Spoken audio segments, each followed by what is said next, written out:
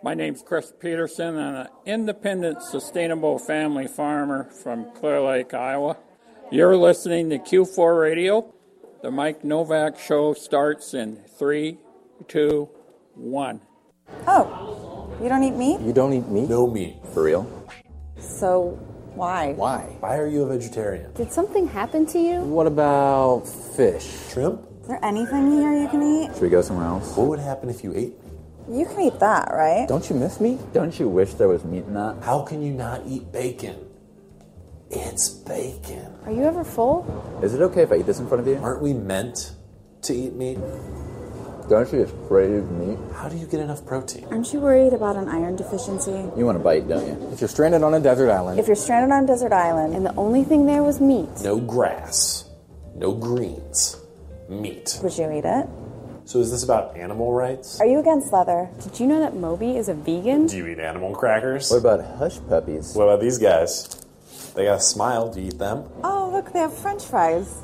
You can eat that, right?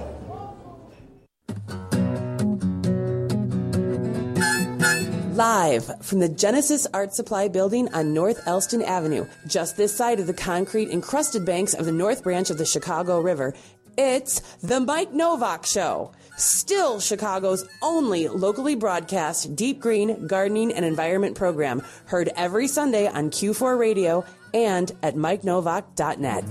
Good planets are hard to find. Temperate zones and tropic climes. And true currents and thriving seas. Wind blowing through breathing trees. Strong ozone and safe sunshine. Well, good planets are hard to find. Nothing stopping him from running for president, except for the fear of getting shin splints. Here he is, Mike Novak. Mic check. 1, 2, 3. All right, everybody stand by. Let's do it right on the beat. One more time. Wow, that was good. You guys actually figured that out. I like that. All right. Welcome, one and all, to the Mike Novak Show on Q4 Radio, 1680 AM, whatever that means. And the carpet's still here. The waterlogged carpet is still in the studio, but it's not waterlogged anymore. It seems to have dried out. I'm not sure what they did. Probably ran the air conditioning all week. That's what I'm thinking. Tissues in your nostrils. The what? Put some tissue paper in your nostrils. Well, don't go. What I'm saying is don't go crawling on the floor here, okay? For those of you who are wondering what we're referring, there was a bit of a flood in the building last week. We broadcast last week. Okay, you got to understand how last week worked. Because we broadcast live. I don't know if we can explain that. I'm not sure we can either. But we did broadcast live from Christy Weber Landscapes Farm and Garden Center. And where's the beer dinger? It's over there, George. George, get the beer dinger over here. We can't. Okay, that's the other dinger. That's the mimosa dinger. That's a mimosa dinger. I like that. Oh, it's broken. Took it out. It got flooded. Ah, we're stuck with the other ding. No beer ding this morning. Okay. The dinger's missing. Who takes the Turk? dinger? Bill Turk, if you're listening, we need a new beer dinger. Oh, there you go. How did you do that? Oh. It had been taped. Why? I don't know. All right, we got it back. What kind of monster would do that? Okay. I don't know. See what happens to George when he loses the facial hair? That's right. Yeah, you should see. George looks like he's about 16 today. I've got a baby face without the hair. Although I've had some of my friends say, "Who's that guy? Who's the guy?" Ooh. So who's that hunk of man there in the studio? So all right, George, I'm going to take your picture, and you're going to have to post it. All right, I can strike a pose. Strike a pose. That's pretty disgusting. That was pretty dumb. It looked like I was talking. Close your mouth, okay? Don't pose. Why did you tell him to pose? All right. I wanted to look like I was conveying a strong message. So last week there were, as you know, those crazy rains, and the place got flooded because a pipe broke here. And it wasn't just us. It was, because we're on the second floor here, and I thought, well, how could you flood on the second floor? And as it turns out, everything flooded in this building, or a lot of it. Did you see on the way up today that the walls are ripped out and they're going in for the mold? And redoing it all. Yeah, you got to. Where's Ron Cowgill when you need him? Ron, this would have been a job for you, dude. And so we come in here, and of course the station's down. And we're like running, we're like plugging stuff in here and trying to figure out how to turn everything on, and because it's like 7:30 in the morning, right? 7:30, and we're supposed to be at Christy Weber at 9 a.m. to start the show, and there's nothing. It's like nothing. So finally, George gets in here, and John from the station gets in here, and he plugs it, and actually, the station went live at 8:45. Pretty much around 8:45. Yeah. And we did that remote broadcast from Christy Weber Farm and Garden, and it had no business being on the air. I mean, the content was great. It's because the tech was, chicken wire and chewing gum and maybe some silly putty. MacGyvered it. It was totally MacGyvered. I think at 30 seconds before we went on, we were still plugging things in. We were plugging things in. I was electrocuted. And that's because you're walking around in bare feet. I told you, not on this rug. You're going to have to use, what's that foot powder? Tough actin, tenactin? Exactly. Yeah. So we got the show on, and we were like, yay! It was great. Christy was her usual crazy self and opinionated, outspoken. She ripped into like a bunch of people, which was really cool. And we had some great information on the show. Anna Maria Leon was there. Leon. And Shockey Funk from Metropolitan Farms was there and talked about aquaponics. And we went, wow, great show. We get back. The audio recorder had malfunctioned. We have no record of this incredible show that we pulled out of thin air, basically. I was going to say we pulled it from someplace else, but that's not good. So we didn't get a podcast last week, which is really frustrating. But, this is why you need to listen live. Okay, folks? You want those memories. And this ain't a wedding where we're just going to take photos forever, and then you don't actually have to participate in the wedding as long as you have photos of it that you can look back at. You got to remember it live. It's like theater, okay? You have to experience it in the moment. That's right. That's how that works. So, cup of coffee in hand, getting ready for breakfast, listening live. So tell your friends right now they better tune in to Q4 Radio. You can. Well, if I'm talking to you now, you're already listening, so I'm not going to tell you how to do it, okay? But you can tell your friends that they can go to MikeNovak.net or Q4.org, or they can go to Q4 Facebook page and stream live from there. And meanwhile, we hope you tweet to us at Mike Now, or go to the Mike Novak Show on Facebook, or go to the Mike Novak Show on Instagram. And be part of what we're doing here. You can also call in to the program depending on who we've got on the air at any given time, because would you like that number? Yeah, that number is 312-985-7834. There we go. And we got a reason for you to call and tweet and write today, because we've got all these experts on talking about gardening and food production in the city of Chicago, urban gardening, and even gardening out at the Chicago Botanic Garden. It's one of your bosses, George. It's going to be here on the show. Oh, God. One of the honchos is here. So I need to say that's why he shaved. I'm trying to impress. You're That's right. But it's not working, George. I think he even ironed his T-shirt. Yeah. Oh, my gosh. My nice white T-shirt. The nice white T-shirt. Nobody wears nice white T-shirts anymore. It doesn't even have anything on it. I'm classy today. Yes, you are. I figured you'd be, hungover from Lollapalooza or something, okay? I wish I had a ticket. Too expensive. Yeah, just break in. Everybody else does. So on the show today, we start with Dan Kosta, my buddy from Vern Goer's Greenhouse out in Hinsdale, and also a member of the Prairie State Bonsai Society. And please do not say bonsai, or Dan will come to your house personally. In fact, let me ask him, Dan, if they say bonsai, will you come to their house and give them a stern talking to? Of course. Okay, just want to make sure. Of course I would. And Dan is with the Prairie State Bonsai Society, and they're having their annual show at the Morton Arboretum next week, which is why Dan is on the show. Every year he says, Mike, because I bring him in to talk other stuff on the show, and the payback is that I have to talk bonsai in the big show at the Morton Arboretum. It's not that I have to talk bonsai. It's actually very fascinating stuff. And Dan will tell us all about that in a second. Billy Burdett at 9:30, and he is the Executive Director of Advocates for Urban Agriculture. They have an event coming up. Their Grown in Chicago Summer Soiree and Showcase. That's on August 11th.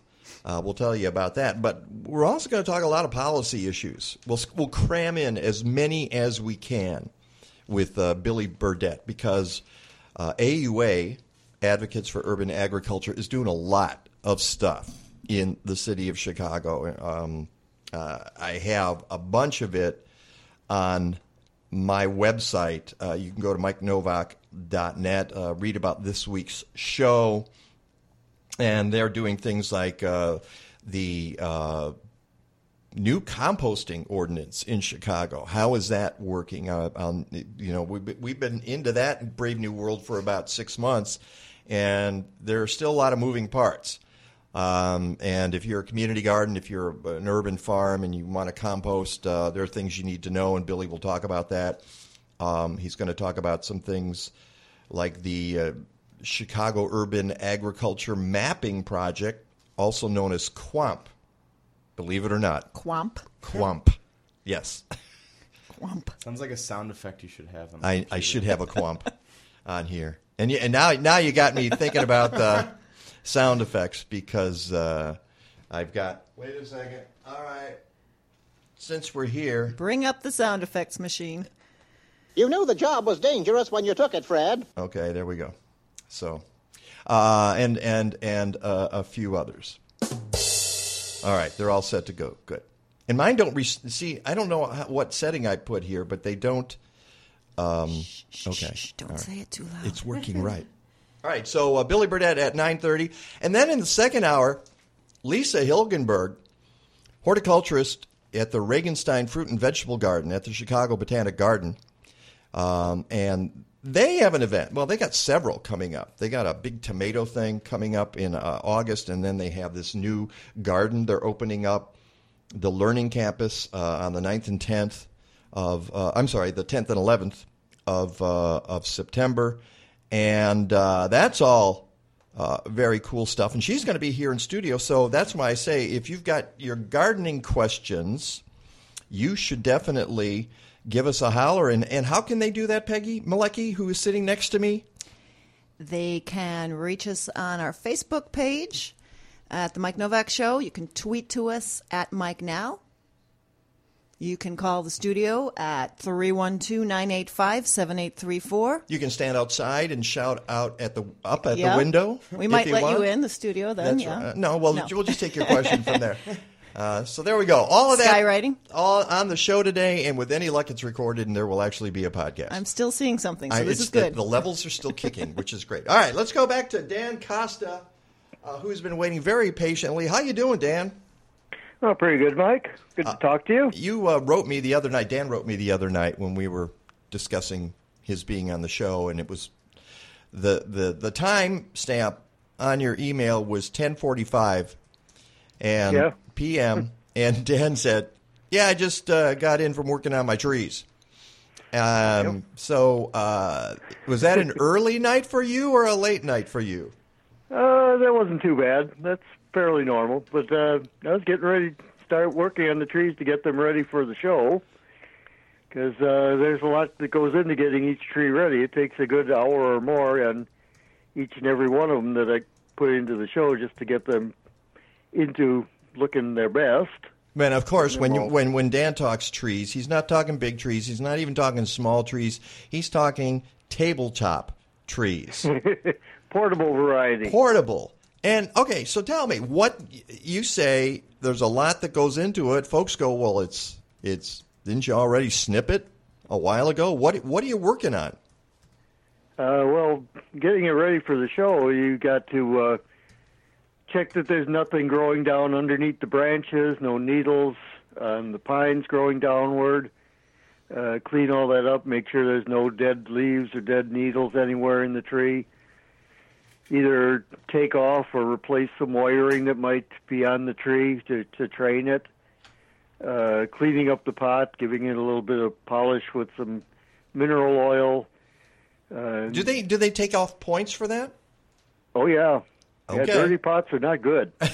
A dirty pot is not a happy pot. Let's put it that way. Yes. Doesn't look right for the show. You're showing to the public, and you want them to see your tree at its very, very best, so it should be cleaned up.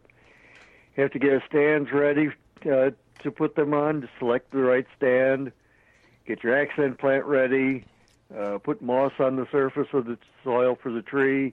Now, let me ask you. There's a lot that goes into it. Yeah, there is. Let me ask you a little bit about moss, because isn't it better if it if moss shows up naturally? You must jump for joy when that happens, so that you don't have. It never goes on the right tree. It always goes on the trees in training that are not going to be in the show. That's the problem. So, but it does happen sometimes. Otherwise, then you got to bring in moss. Now, do you paint it on like with buttermilk, as you know, in one of those recipes? No, you're laughing at me, Peggy. No, I'm not. Okay, all right. No, I've done that in places, but mostly I just collect moss off of things or off of other trees and move it over onto my trees, and then I have to cover it with netting because the lovely robins will come during the day, think that there's insects they could eat underneath the moss, so I pick it up and throw it on the ground, and they don't put it back. And How so I rude. come home in the evening, I got to put all the moss back on. So it never gets to stabilize onto the plant, so I have to put netting and things over the moss to keep the robins from knocking it off. So. I hadn't actually thought about that, but yeah, folks, and I talk about this whenever Dan's on the show, but it bears repeating because folks have misunderstanding about bonsai. I think a lot of folks think that these are indoor plants because that's where they get shown indoors. They look lovely indoors if you got a part of your setup, and there can be indoor bonsai plants. Oh yeah. And it takes me to a story a few weeks ago, maybe a couple of months ago. Yeah, it was a couple of months ago. I was at Costco, and I like Costco. There's way too much plastic wrapping on everything, but they treat their employees well, and you can get good prices on stuff, and get things in bulk, which is better than little tiny containers of things. But they were selling bonsai. And they had a big rack of bonsai. And, see, I've been trained by you, Dan. Now I'm beginning to get it. I get it. and I started looking at the tags because they had junipers, which, as you and I know, a lot of these bonsai plants are junipers, and people kill them immediately.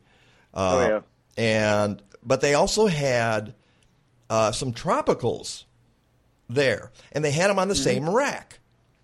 And juniper, of course, is an outdoor plant. If it's going to survive, it has to spend time outside. But they also had the tropicals, which are indoor plants, and if they're going to survive, they have to be indoors. And they had them on the same rack, and neither of them was labeled as such. So whoever bought it didn't know how to treat these particular plants. They were not on the label, and I was stunned. It was like instant death. For these, and you've talked about that before. Yeah, and most people assume that since it's in a pot, it must be a house plant. So they will take the juniper or whatever and put it in the house because it's a potted plant, so therefore it must be an indoor houseplant. And, of course, then they have maybe about 6 months of time before that plant will die because it cannot tolerate being indoors. And we lose a lot of interested people that way because they get frustrated. You know, they try one that dies. Either they get frustrated right away or they might try a second one and it dies, and then they decide, well, I'm never going to do that again because it's a waste of money. And if they knew how to properly care for the plants, then they would be able to take care of them and get the right plants for their situation and enjoy this wonderful hobby that they could have for many, many years. So it's really frustrating for me when I see all that stuff in the stores like that. And nowadays, you also see these plants that may or may not be woody plants stuck into a very cheap ceramic bonsai pot, and then they put gravel on there and they glue it down with spray glue so it won't fall off in transportation. Yikes. And, of course, you can't possibly keep that thing watered, and and people get frustrated with that too. And so if people would go and get proper trees and get proper advice, I think there'd be a lot more people doing bonsai. And I would guess that you would say the place to do that is at your local independent garden center. Oh, yes. Any place that carries good material and has a knowledgeable staff. If they can, if you ask them a question of like, point to a juniper and say, can I grow this in the house? And if they say sure, then you go somewhere else. But if you don't know, you won't know that that's the wrong answer. Yeah, that's the problem. Yeah. People don't know the right answers from the wrong answers. Well, so that's why this is an art. It's a science. It is about patience. It is about passion. But you have to know the science first, or these things are not going to survive, right? Right. But it's the simple thing. I ask people sometimes, has anybody ever invited you to come over to their house to see the lovely maple tree or pine tree or juniper that they're growing in their living room? And people always say, well, no. Okay, then why would you put this one in your living room? The same thing. If somebody wants you to come and see the tree they're growing in their living room, it's probably a ficus, which will grow there. And those were the indoor plants, by the way. They were ficus plants, that bonsai ficus, the ones at the Costco. And by the same token, if somebody had heard our conversation and thought, oh, I need to stick all of my bonsais outside for the winter, and they put that ficus out there, they're going to have a dead ficus in the spring. All right. Yeah, you have to know the what the tree requires. Right. So if it's an indoor or an outdoor tree. But ficus are wonderful trees to start out with as far as indoor trees. Junipers are wonderful trees to start out with as far as outdoor trees, but they have to be put in the location that they need to be put in.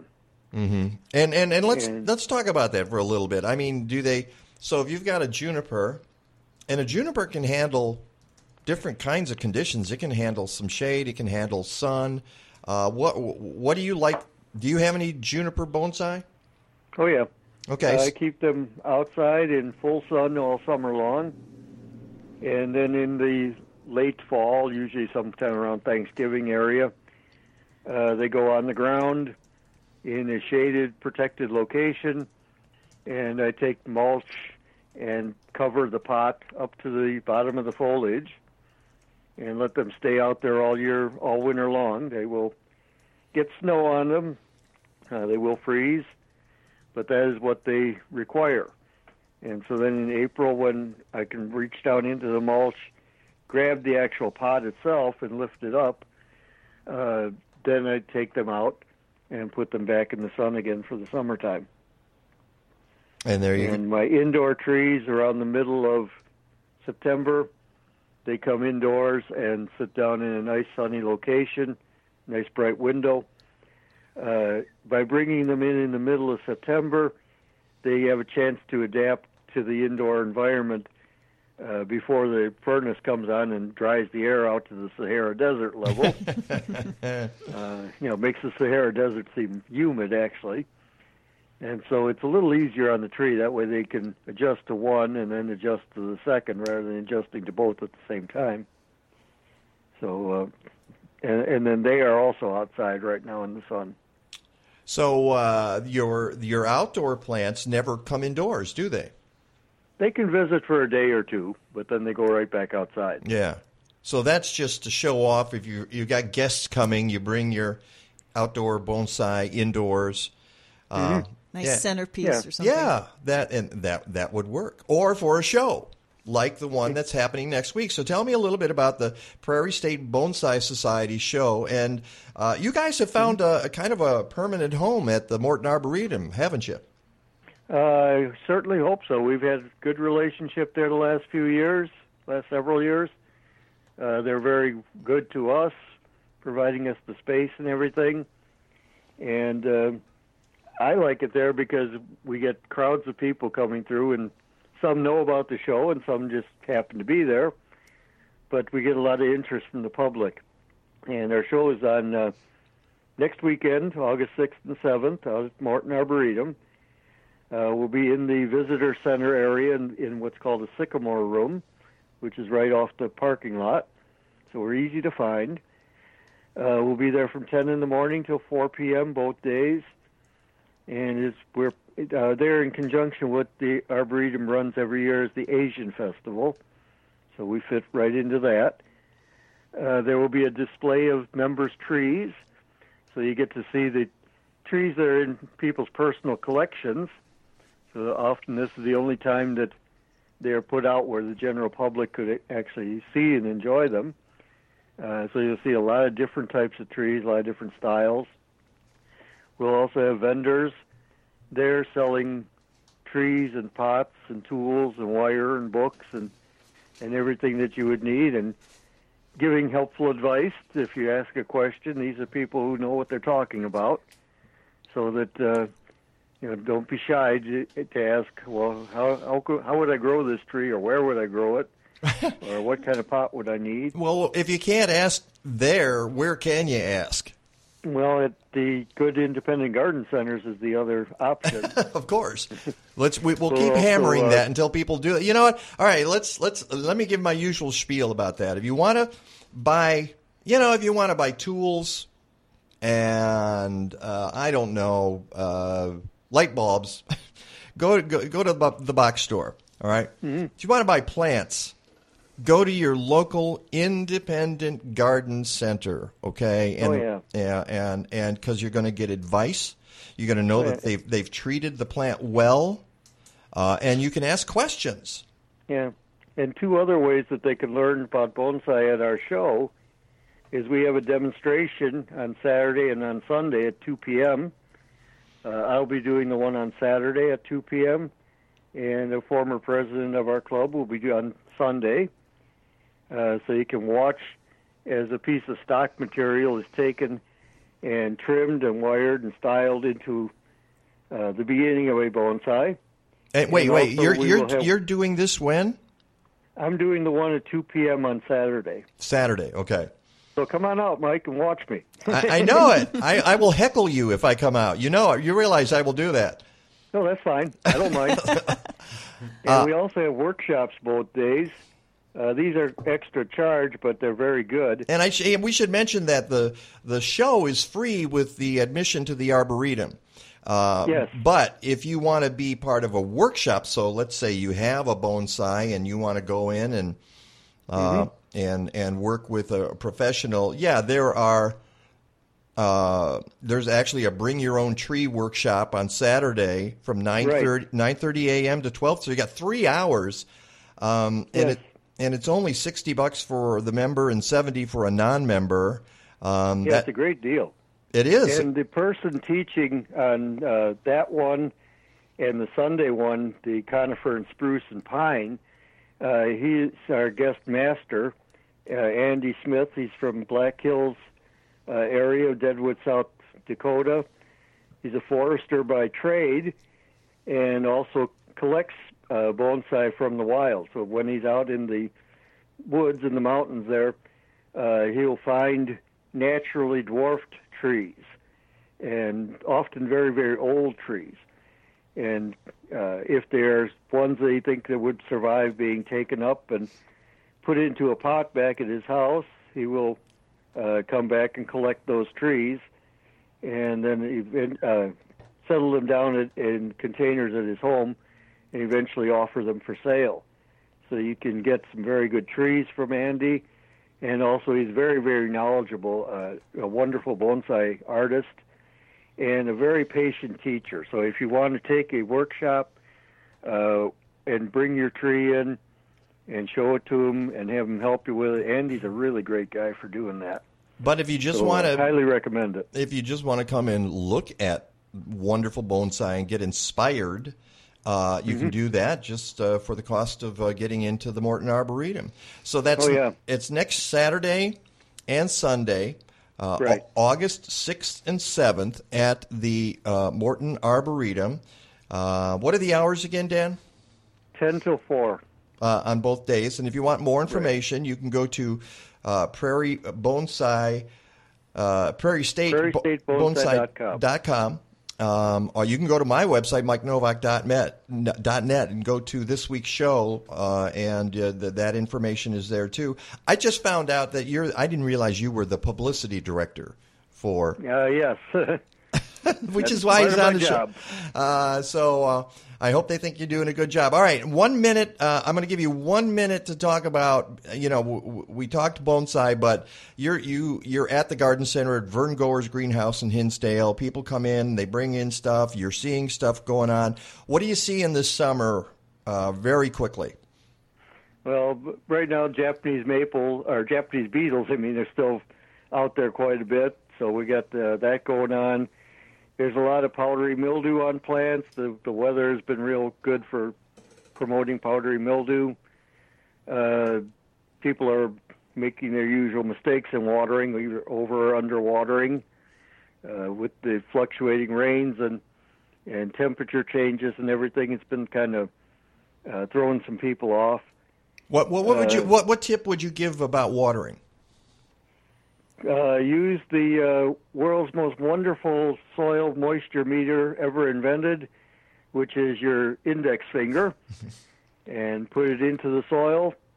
Depending on how deep how large your container is, put it in either 1/4 inch or up to the second knuckle. If it feels dry, then give it a good soaking. If it feels wet, wait another day or so. Mm-hmm.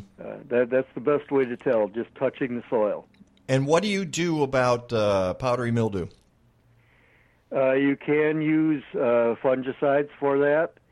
There's one made out of baking soda that you can get that recipe online. If you don't want to use commercial products, otherwise use something like a copper fungicide, which is registered for organics gardening, or Daconil or any of the other ones to get it off the leaves. On some plants, it's pretty persistent, like on Monarda. You see it a lot because that plant just seems to attract it. Phlox are like that, too. So sometimes just picking off the leaves that have it. Well, that's what we've started. Kathleen did a good thing yesterday. She was out there looking at our zucchini and noticed that we're starting to get a little powdery mildew, and it's really in the early stages. So we just cut off those leaves and we threw them away. Sometimes that's best. A few years ago, I had a woman bring in a sample from a plant that had some insect on it, and she wanted to know what to do with it. And I said, "How widespread is it?" And she said, "Well, this was the only branch it was on." I said, "Problem is solved." All right. Dan Kosta from Vern Goer's Greenhouse, also from the Prairie State Bonsai Society. Again, you can go to PrairieStateBonsai.com to find out about the annual show at the Morton Arboretum next week, August 6th and 7th. Dan will be there. Mm-hmm. A lot of really, really intelligent people and artsy people who know. And people that know what they're talking about with bonsai trees. Exactly. So don't get your advice at the Costco. You can get other stuff at the Costco, but not bonsai advice. Go to the annual show at the Prairie State Bonsai Society. Dan, as always, a pleasure having you on the show. Thanks for having me, Mike. All right. Thanks, Dan. Get back to work. Go wire up one of those trees. I will. There's one sitting in front of me. I bet you've been working on it while we've been talking. Just looking at things that I need to do. It's a Japanese white pine that's going to be in the show. Fabulous. I am going to try to be there next week. Finally get out there and see what you're doing. It might not be Saturday because that's show prep day, but maybe Sunday. I'll be there both days. Okay, well, you're the publicity guy. You got to be there. That's what they tell me. Yeah. All right. I'll talk to you later, Dan. Okay, Mike. Bye-bye. Bye-bye. You've heard this statement many times on this program. It's the biology, stupid. When Mike says that... Who says that? Oh, when Mike says that, when I never you say that... I never say that. You're talking about the soil and how certain chemicals and certain horticultural practices can wreak havoc with the macroscopic and microscopic critters down there. But the same thing applies to critters you can actually see, like birds and insects and amphibians and reptiles and mammals. If you don't give them a good home, they're going to pack up and leave. Or worse, simply stop reproducing. That's where Natural Communities native plants come in. Natural Communities native plants are locally grown and sourced, featuring more than 150 species native to the Chicago region. And those plants have been working for thousands of years with our local pollinators and other critters. That's why you should garden with native plants. And in Chicagoland, the way to do that is with Natural Communities native plants. Go to naturalcommunities.net. Billy Burdett from AUA is next. It's not just your garden. It's the way you live. And there's so much to know. But you have help. Bonnie Plants. Now with Bonnie's app, Homegrown, you can learn about veggie and herb varieties, track and record your garden with photos and notes, share on Facebook and Twitter, and so much more. How'd you ever grow without it? Get Homegrown with Bonnie Plants for iPhone and Android. The more you know, the better you can grow. With Bonnie. Trying to weather the housing market? Consider replacing your windows and siding. Remodeling Magazine says they're some of the nation's most popular projects today. Trust DR Services Unlimited, 847-998-1687 for all your remodeling and energy needs. Rated A+ by the Better Business Bureau and recommended on Angie's List. DR is a proud member of NARI. DR provides exceptional quality at a fair price. Contact DR at 847-998-1687 or at restorethenorthshore.com. My buddy Mike Novak works for an outfit that is trying to take over the country, but in a good way. Here's what I mean. He writes a column for Chicagoland Gardening magazine, and that magazine is published by the same folks who publish magazines in 21 states, from Minnesota to Florida, from Pennsylvania to Oklahoma. They're called State by State Gardening, and in most of the Midwest and the South, you can get your hands on a magazine that is going to teach you a lot about gardening in your own state. These great publications feature articles by some of the leading gardening experts in each state, including famous authors, nursery owners, state extension agents, master gardeners, and even Mike. Well, you can't hit a home run in every at-bat. And who knows, if your state doesn't have a state-by-state gardening magazine, they might very soon. Subscribe today by going to statebystategardening.com or call 888-265-3600. That's 888-265-3600. Hey, this is Peggy. When I speak at local events, people often ask me, aren't you the Peggy in the Natural Awakenings ads? And that makes me happy, because it reminds me that Chicagoans want to live healthier lives, and Natural Awakenings magazine helps them do just that. Natural Awakenings, it's the greenest, healthiest magazine in the Chicago area. Each month, we bring you the latest information about health and wellness, complementary medicine, fitness and exercise, raising healthy kids, and even healthy pets. You'll find articles about healthy homes, too, including gardening, energy efficiency, and green living. And if you love good food, you'll always find tasty recipes and cooking hints. Check out our monthly calendar. It's full of events to help keep you connected. Natural Awakenings is available in more than 1,100 locations throughout Chicago and suburban Cook, Lake, and McHenry counties. And it's free. Or visit us online at nachicagonorth.com. Natural Awakenings. Feel good, live simply, laugh more.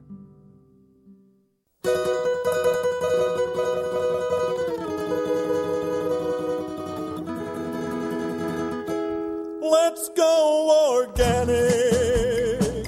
Let's do what's right. Say no to poisons with all your might. In action, we'll seal our fate. Let's go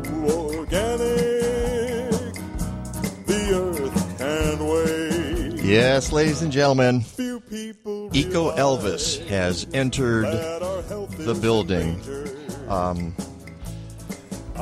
I had him on my show back when I was at Progresso Radio, and I've got his CD here. He's got a bunch of goofy songs on it, like this one. And the reason I bring that up is because before we leave Dan Kosta, one of the things, and I meant to mention it while I was on the air, he wrote to me the other day, and he said, many people don't know that true bonsai is very different from the little plants surrounded by glued-on gravel sold at home centers. If they come to our show, they will see the genuine article. It's like the Elvis on black velvet versus true art. What has he got against Elvis on black velvet? I have no idea. Now, if it's got the gold fringe around the edge, it's a different story. Yeah. All right, let's bring in Billy Burdett, who has the happiest face on Skype. Billy, you, we love your photo. We were looking at it right here on the computer. Well, thank you. I was very happy that day. Yeah, because you got the Skype to work. That's why you were so happy Right. that day. Billy is the executive director of Advocates for Urban Agriculture. How would you describe Advocates for Urban Agriculture, since you are the ED?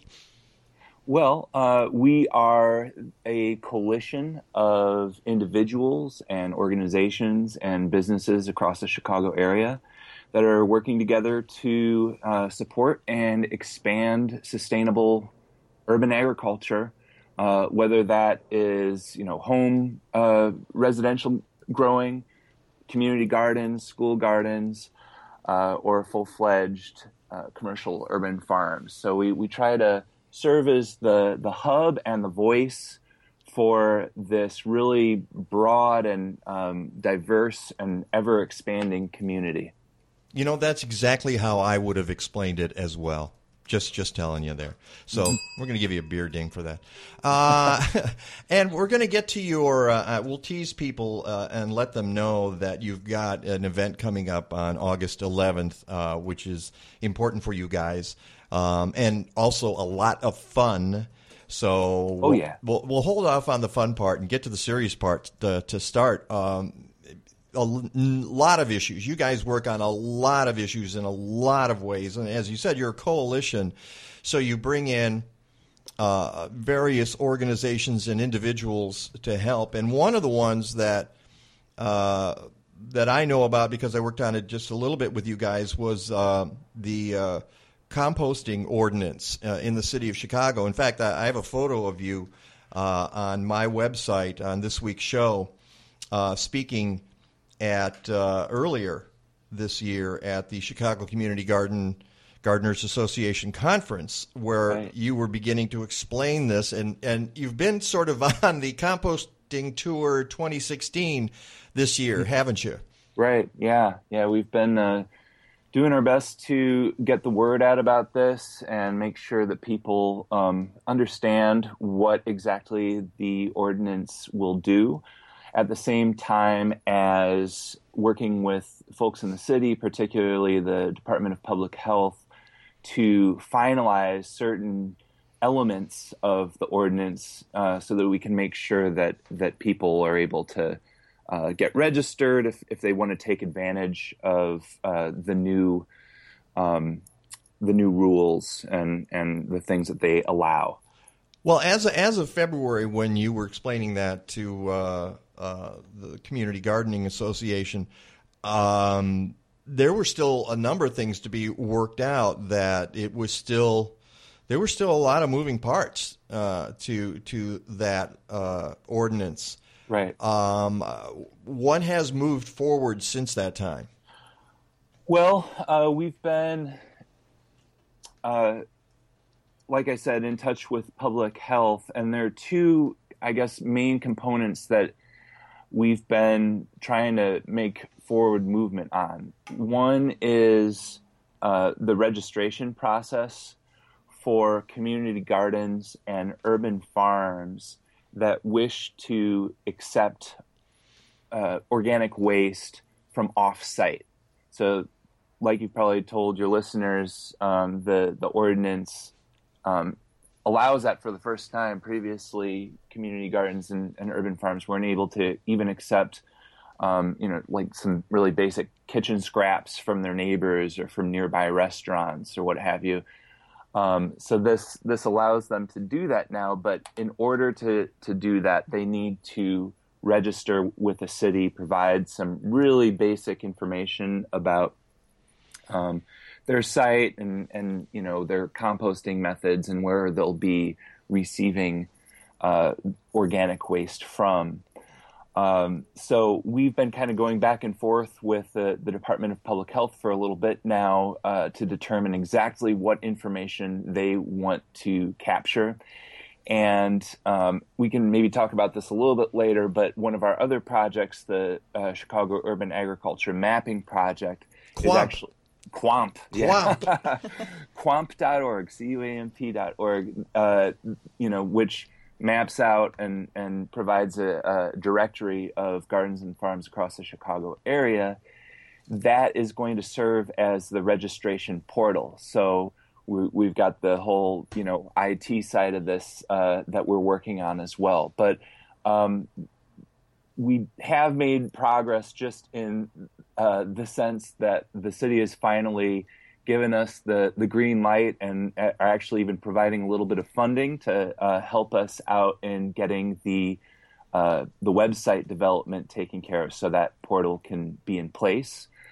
And then the other missing piece here is the record keeping requirement. Any urban farm or community garden that wants to be accepting these offsite materials needs to have record keeping throughout the year. And so we're also working with public health on, finalizing exactly how the record keeping is set up. We want to make sure that it is as easy as possible for different types of growing sites. Some community gardens especially have different forms of governance, or some have like one site leader, others are much more collective, and there isn't really any one person who's leading the charge. So we want to make sure that people can keep records in different ways, that they can do it online if that's easier for them, or have it on a clipboard that they store in a Rubbermaid container or in a shed or whatever it might be, to keep it away from the elements. Bury it in the ground with a flag where you can dig it up. It's kind of an interesting point, and I'm going to back up just a tad. Talk about the really good aspect of this, as you mentioned, and I don't want that to be glossed over. Is that we're yanking community and urban gardening in Chicago into the 21st century here by giving them those organizations the opportunity to compost materials that, as you mentioned, you could not do in the past. You could not compost, food scraps on site. And it was only, if you could mow your lawn basically and cut branches and put them in a pile, but you had to have grown them right there, and that was the only thing you could compost. And now it's much more inclusive, and people can bring food scraps as long as it's monitored, and there are certain restrictions to it. And as you said, you have to report on it. And this is getting us to catch up with other cities and other parts of the country and move forward. Now, and as you said, but it seems to me we still haven't resolved the issue of compliance. You've still got the health department involved. And who's doing the enforcement of this law? It's primarily going to be public health. All right, so they are the ones who have to go to a site, assess whether it's being done properly, look at the record keeping on site. And as you mentioned, that was actually because I was in on some of those debates.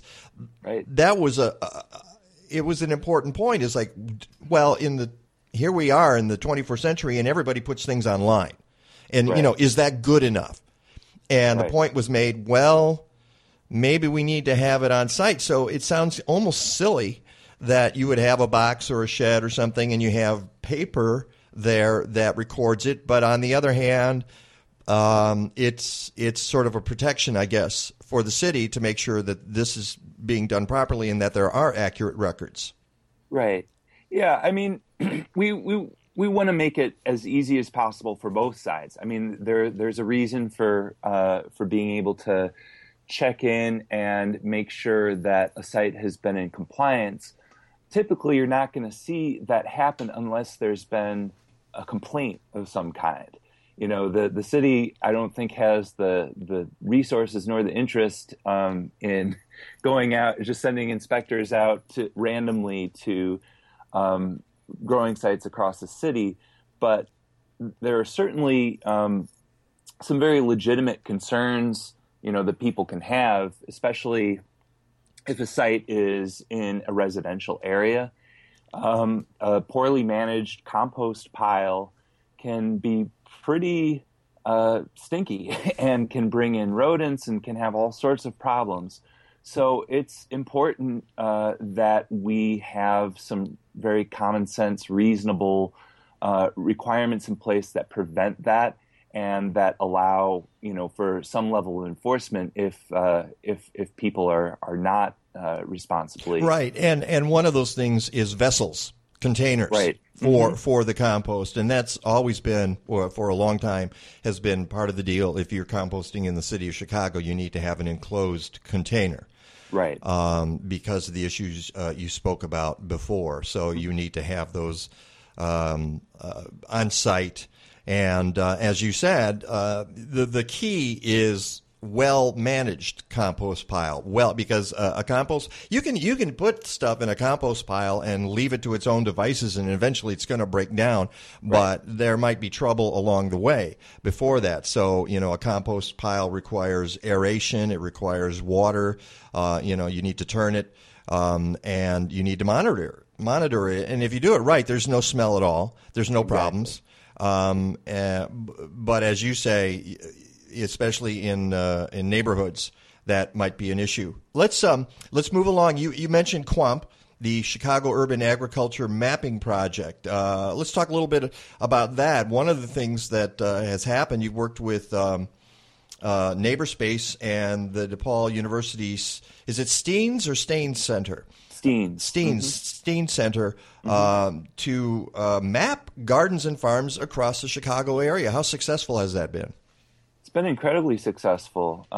Since we launched it in March of 2015 at the Good Food Festival, we've gotten just a huge amount of submissions. We have it set up so that people can actually register on the site and they can submit information about their growing site.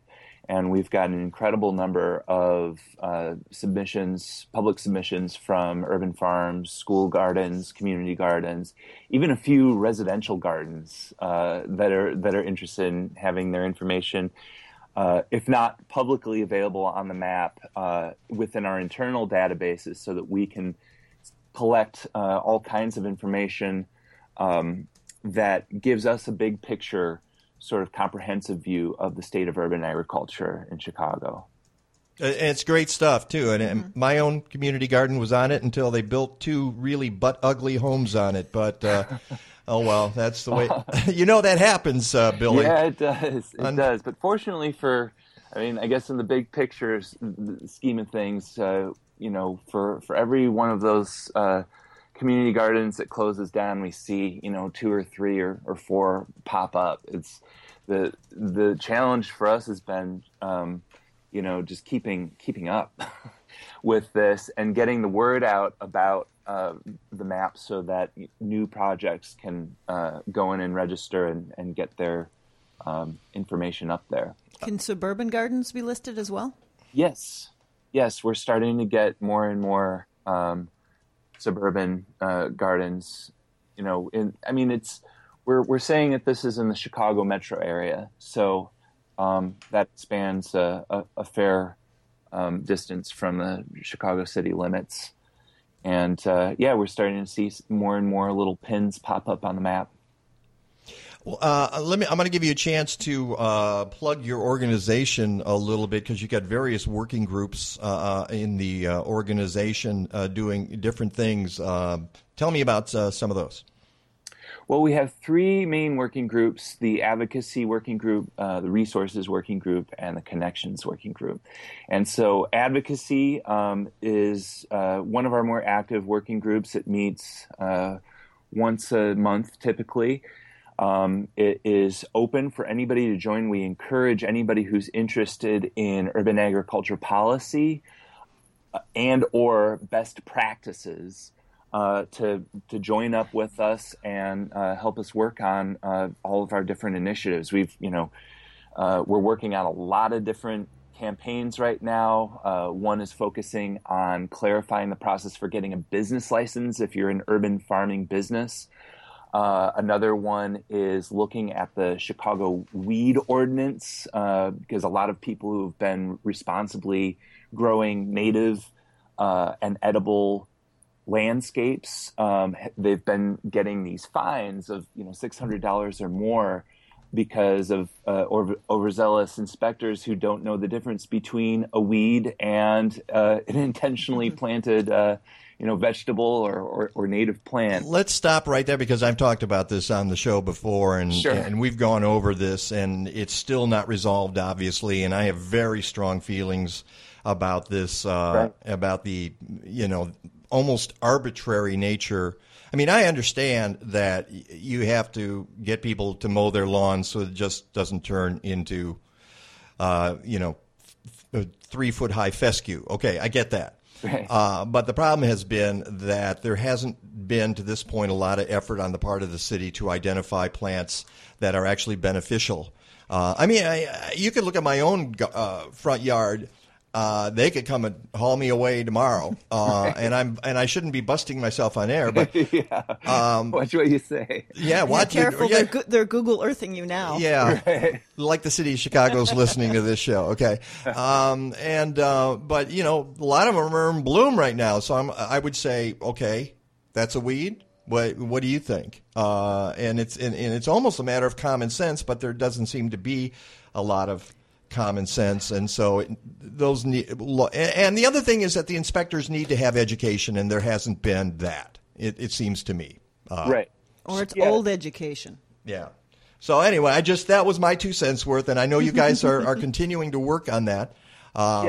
It's all about definitions. What we have currently on the books is there's just nothing really that defines what a weed is versus a managed native landscape or a vegetable garden or whatever it is. So if we have clear definitions, and actually, the state of Illinois and even the city of Chicago, the problem is we got a lot of different bureaucracies, right? But I mean, some departments have, made it very much their priority to encourage native landscapes and rain gardens and edibles and all sorts of things like that.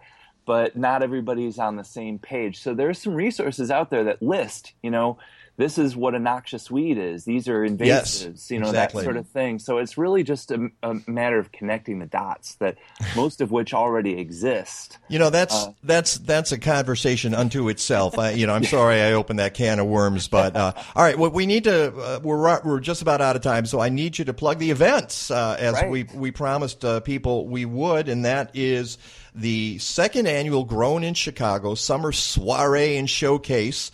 It's going to be at Big Delicious Planet Canteen and Urban Farm. That's at 412 North Wolcott Avenue in Chicago. That is on Thursday, August 11th from 6 to 9 p.m. All right, those are the basics. What's going to be there? Well, this is our second one. We had our first one last July. It was a huge success. We have a lot of things going on at this. First, what I think sets us apart from a lot of other farm-to-table dinners and similar events is that it actually is going to feature this farmers market-style showcase of Chicago gardens and farms. So it's basically going to be a bunch of these gardens and farms set up with their booths and their tents. And Some of them will have some produce for sale. Others will have, value-added products for sale, and they'll have information about what they're doing.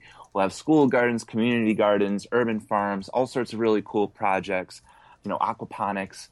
And it's meant to celebrate and highlight the diversity range of what's happening across the city. And they are all providing produce from their growing sites for this farm-to-table dinner that Big Delicious Planet is putting together. They are a 4-star green certified restaurant. They've been named the greenest caterer in America. They're pretty great. And little side note is my wife actually set up their urban farm, which is right at the site. So it's a really beautiful place to be. You can walk around in the farm, and we'll have live music. We'll have an open bar with regional and local libations. We'll have a silent auction. It'll be a lot of fun. And the other thing that our showcase is going to have is a number of different institutions and organizations that connect urban growing projects with funding and other resources. So it'll be a great opportunity for people who are starting up a project or who already have one going but are hoping to expand it. Yep. To find out about funding opportunities so that can help them do that. George here is Mr. Networking guy, so I think you might need to be there, George. I'm going to reach out for sure. Okay, definitely. And you can find out more information about that at auachicago.org, or you can go to my website, mikenovak.net. Look at this week's show. All the information is there. It sounds like it's going to be a blast, and I'm going to try to be there myself. Billy. Great. It's been great talking to you, Billy. We got to do this again more often than we have in the past, okay?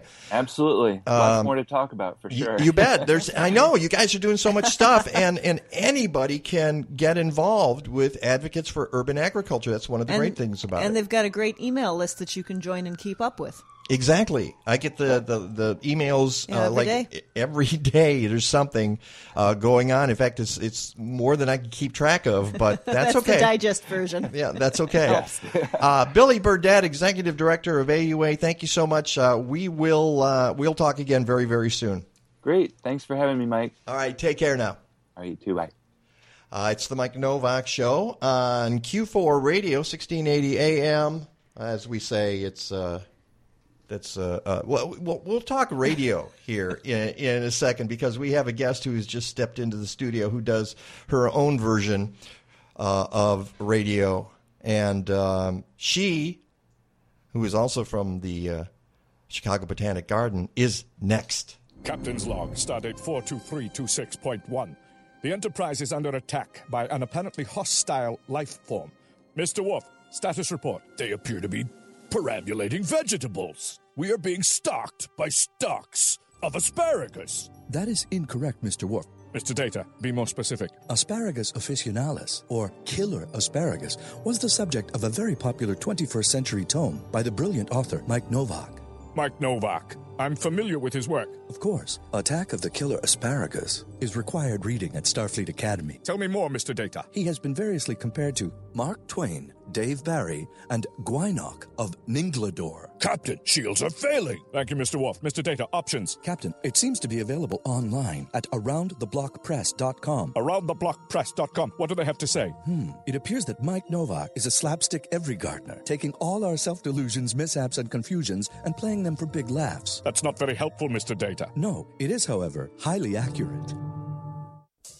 Hi there, nice to be with you. Happy you could stick around. Like to introduce Legs Larry Smith, drums.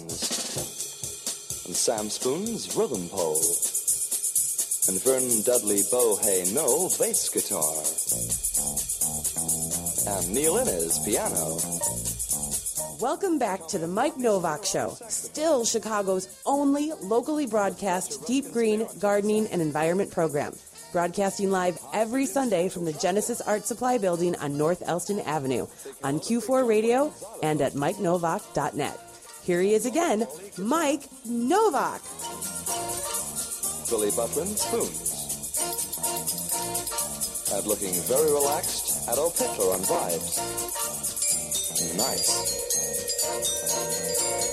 Princess Anne on sousaphone. Introducing Liberace clarinet. You see, our frame of reference is different.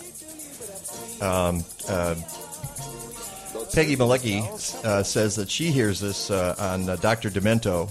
This is just somewhere in my radio past, Bonzo Dog Band. Mm-hmm. But that's called the intro and outro. It could have been Bob Collins, too.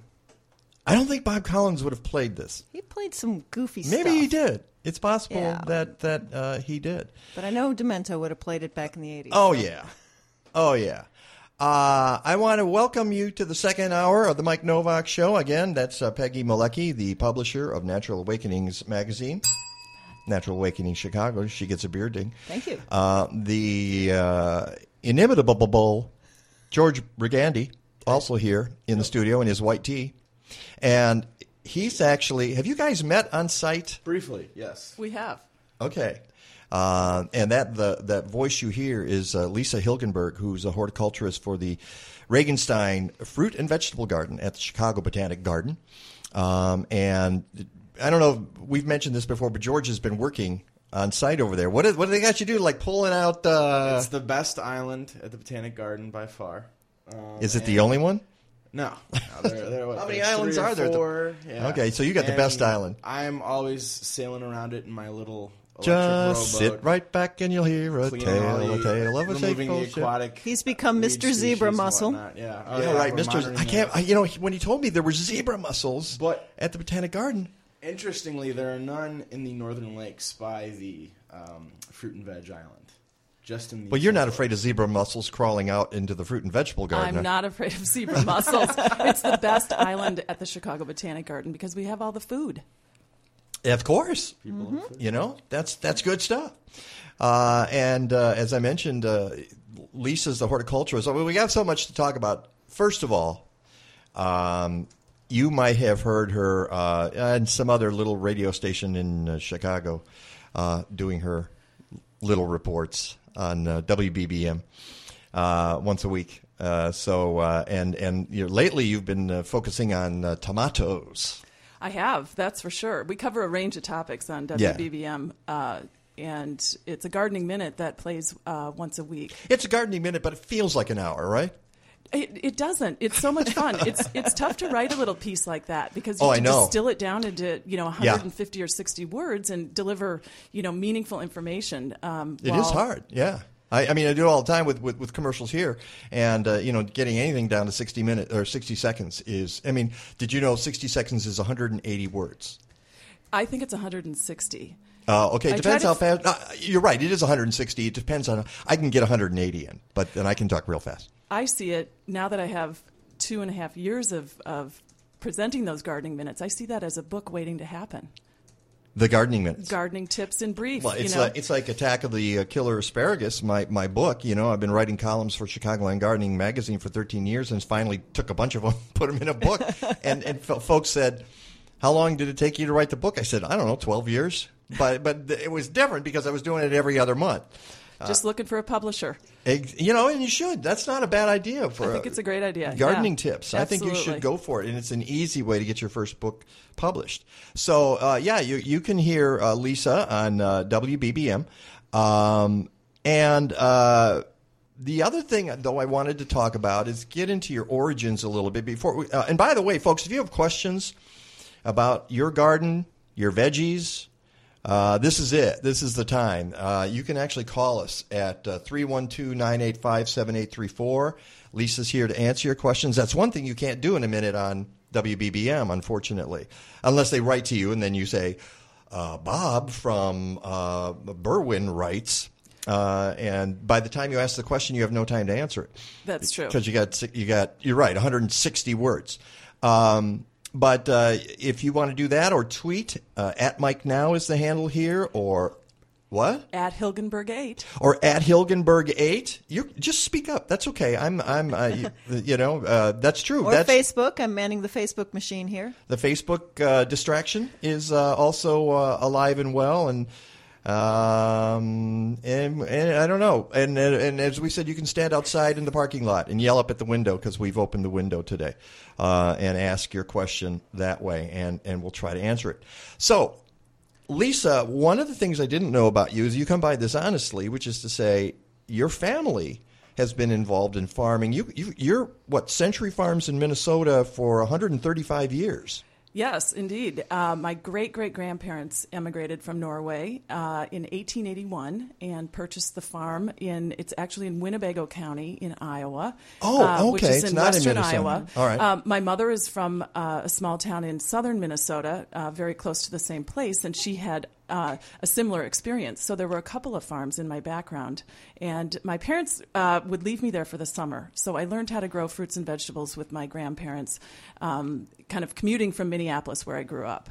And we still have those farms. They're being managed by a farm manager out of Nebraska, and hopefully will be transitioned into sustainable organic farms at some point in my future, hopefully. They were just designated Century Farms 2 years ago. Now, in is that some kind of official registration designation? Because I was looking up Century Farms because I thought that was the name of it, but there are other Century Farms in the country. Each state, the Department of Agriculture of each state has a designation for a farm like that. So Centennial Farm is the designation in Illinois. In Iowa, it's called a Century Farm. So this Secretary of Agriculture designated this farm for sustainable practices for all of these years, 135 years. How cool is that? It was. And your dad still works it, right? My dad manages it. Oh, okay. He's retired in Minneapolis. He's a retired finance guy. So he does it via smartphone. Okay, let's see, we got harvest here. Let me check. He does. We have a great father-son team that grows crops on that property. Oh, cool. That's it's always helpful if you're going to make a career in horticulture that you know something about it. It's true. You know, my grandmother was married on that farm in 1933, and she came to Chicago to the World's Fair on her honeymoon. She drove across Iowa, can you imagine? And she ended up documenting all of the plants and agriculture that, all of the exhibits that were happening at this World's Fair. And the tomato that won the taste test contest in 1933 was called Dejana Lee's Golden Girl, which is a kind of an orange paste tomato.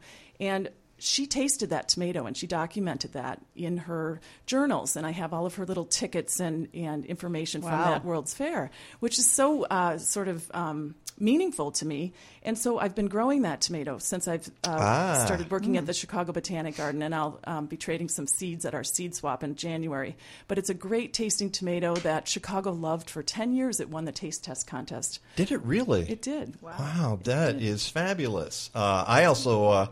we'll get into specific tomatoes. I just want to mention somebody tweeted, and I think we tweeted earlier, because we got a retweet on it. If you tune in to q4.org to listen to us and hear music, hit the refresh on your browser.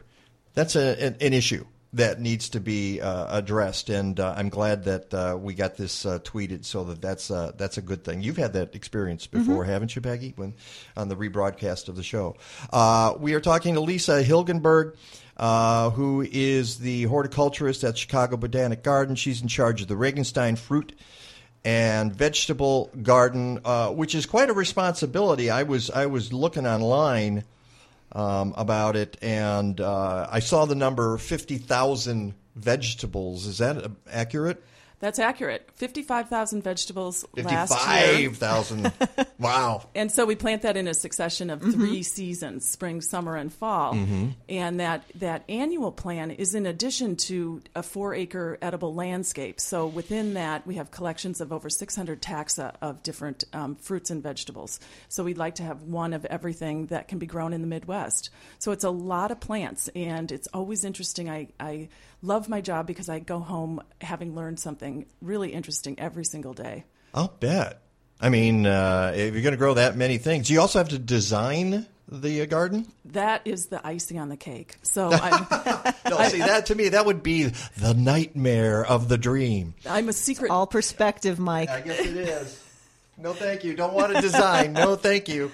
I love color. I love fashion. I love trends. And so I kind of put all of those ideas together through garden travel and writing a little bit and come up with these designs a year in advance. So I've just finished planning the 2017 design. Oh, you have already? Yes. All right. Now, how much does the success of the previous year play into that? So, for instance, I'm sure you have successes, you have failures, you have so-sos, and do you work that into the next year's design? Absolutely. That's a great question. I'm a secret documentarian and a vegetable trialer. So I take notes on the spreadsheets, the ordering plan, and I look at performance. I look at harvestability, marketability. I look at all of those different pieces, plant health, disease. How have these plants performed in the garden? All right, so let me ask you a specific here. So what plant that you had this year made you say, oh, you're coming back next year? Veronica cauliflower, Brassica oleracea veronica, really? Which is a beautiful cauliflower, and Chicago should be growing cauliflower sort of July 1st and then into the fall. And that's what we did finally. Could we get away with it now, planting it, do you think? If you can find a vegetable start, it should be between a 6 and 8 week You're not going to find those, though. Start. Nobody does starts for the fall. I learned that 15 years ago when I would go around, I was telling people, oh, you can plant stuff in the fall, but sometimes you can get starts. And really, garden centers are not interested in starts. Can you do it online? There's a market for that here in Chicago. Some sort of greenhouse grower or urban farm that can come up with some vegetable starts for people to grow in the fall. Yeah. Yesterday I taught a class at the Regenstein School at the Botanic Garden about fall vegetable gardening. What can we be doing now to think about, extending our harvest well into November? We should be able to harvest lots of things for Thanksgiving, including Brussels sprouts. So it's a topic that is used all over the world as Europeans try to eat one thing from their vegetable garden each day. It's something that we kind of give up on at Labor Day, and we throw in the towel on our vegetable gardens. And it's a way that we can really extend our season, and we should be doing that. Yeah. And I'd like to teach that. I was actually talking with a grower from Lake Zurich at the Deerfield Farmers Market yesterday, and he says, I've got all this sitting there, and we were literally standing in his booth planning how do we get fall and winter going, and he was all excited about it, so I should connect you to him. Absolutely. I would love that. And there are plants, however, that continue to produce. You mentioned Labor Day. You can get kale going till even after a couple of freezes. Sometimes it's so tough it just. Or January if you've got snow. Depending. Yeah, I mean, there are some plants that will just keep giving now, and others, give up the ghost. But you're right. There are ways to extend the growing season. So that cauliflower was one. What's one that kind of went belly up and you said, nah, I'm not going to do this anymore? Oh. And I hate to have, because it sounds like a failure, but it's not, because everybody who gardens has things that don't perform the way they want them to. I think one of the issues that we've had this year has been just kind of managing the birds on the shoreline of Hey, George. She's looking at you. George. She's looking at you, This is your dude. fault, George. I'm so sorry. He's been so busy with the zebra mussels that he has no time for the birds. We love the birds. We have a beautiful heron. We have all kinds of geese, ducks, sparrows nesting under the bridge. But they're eating my Brussels sprouts on the terrace. So we've tried all kinds of different methods, organic and sustainable methods to sort of protect these things, including a monofilament wire set sort of at gooseneck height so that it will trip up. So it lops their heads off when they walk by. No. Nothing violent. Nothing violent. It just gets their attention. It gets their attention and says, stay away. But we're following USDA protocol for organic growing. So all of our pest control methods are within that protocol. So using blood meal and pepper sprays and things like that are ways that we combat some of these problems. I was thinking, we were talking about harvesting, and right here, this is not the prettiest thing in the world, but this is my smoothie. Is that what that is? Yeah, I know. It's ignore the color, okay? We won't be posting a picture of that. Please don't. Why not? I think some people are eating breakfast right now. But this was made yesterday morning, and I walked out to my backyard, and I harvested kale and collards and a cucumber, and they were all part of this thing. And that's the amazing thing about growing vegetables. It looks like a chocolate milkshake. It I will does. say it's exactly. It looks like a seedy chocolate milkshake. Well, yeah, because there's some strawberries in there too, and strawberries leave lots of seeds. So I bet it's delicious. What a great way! Drink your fruits and vegetables. Yeah, it makes it easy. All right.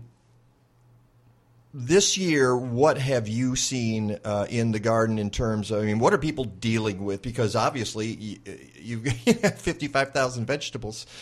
Is that the number this year? That was last year. What is it this year? It's about the same. It's just under 50,000 vegetables, which produces about 6,500 pounds of organically grown produce that is managed through our Windy City Harvest community gardening program and is sold at some of their farmers markets in Chicago, 10 markets.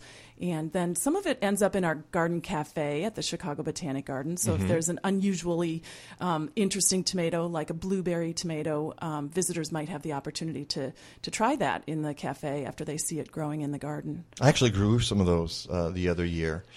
They were okay. I wouldn't say that they were the best tomatoes I ever tasted, but they were certainly pretty. They are pretty, and I think that's appealing to people, especially chefs, to have something different to put on their menu. Brad Gates out of Napa Valley is from Wild Boar Farm is a tomato breeder, and he has come up with that blueberry blend series.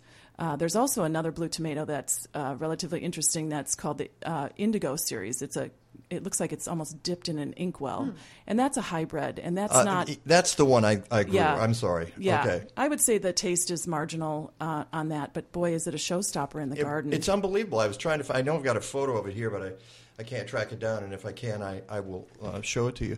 But that's interesting too, because you get to experiment with different exotic. Absolutely. Varieties of vegetables. I've got 44 tomato varieties growing this year. Yikes. And it's about 1/3 hybrid and 2/3 heirloom. And so I'm looking at those on either side of a path, and I can really gauge performance in the garden. We can, look at hybrids and see if they're outperforming heirlooms, which have the notorious reputation for being, weaker plants but better tasting. And I don't think that's necessarily true. Our tomatoes have been so healthy. We've had enough rain, lots of heat, and they're just starting to set fruit. And it's really interesting to be able to kind of keep track of those performances and document that and then write about it. We have a whole heirloom weekend coming at the end of the month, which I'm sure you know about, the 27th and 28th of August, which is going to be great fun. I do know about that. As a matter of fact, I am prepared for you because, and this is as good a time as any to what? Come for heirloom tomato weekend. Yeah. Tomato Palooza. Tomato Palooza. Exactly. And we'll talk about that right after you hear this, which you may have heard before. There ain't nothing in the world that I like better than bacon and lettuce and homegrown tomatoes. Up in the morning, out in the garden, get you ripe and don't get a hard one. Plant them in the spring, eat them in the summer. All winter without them's a culinary bummer.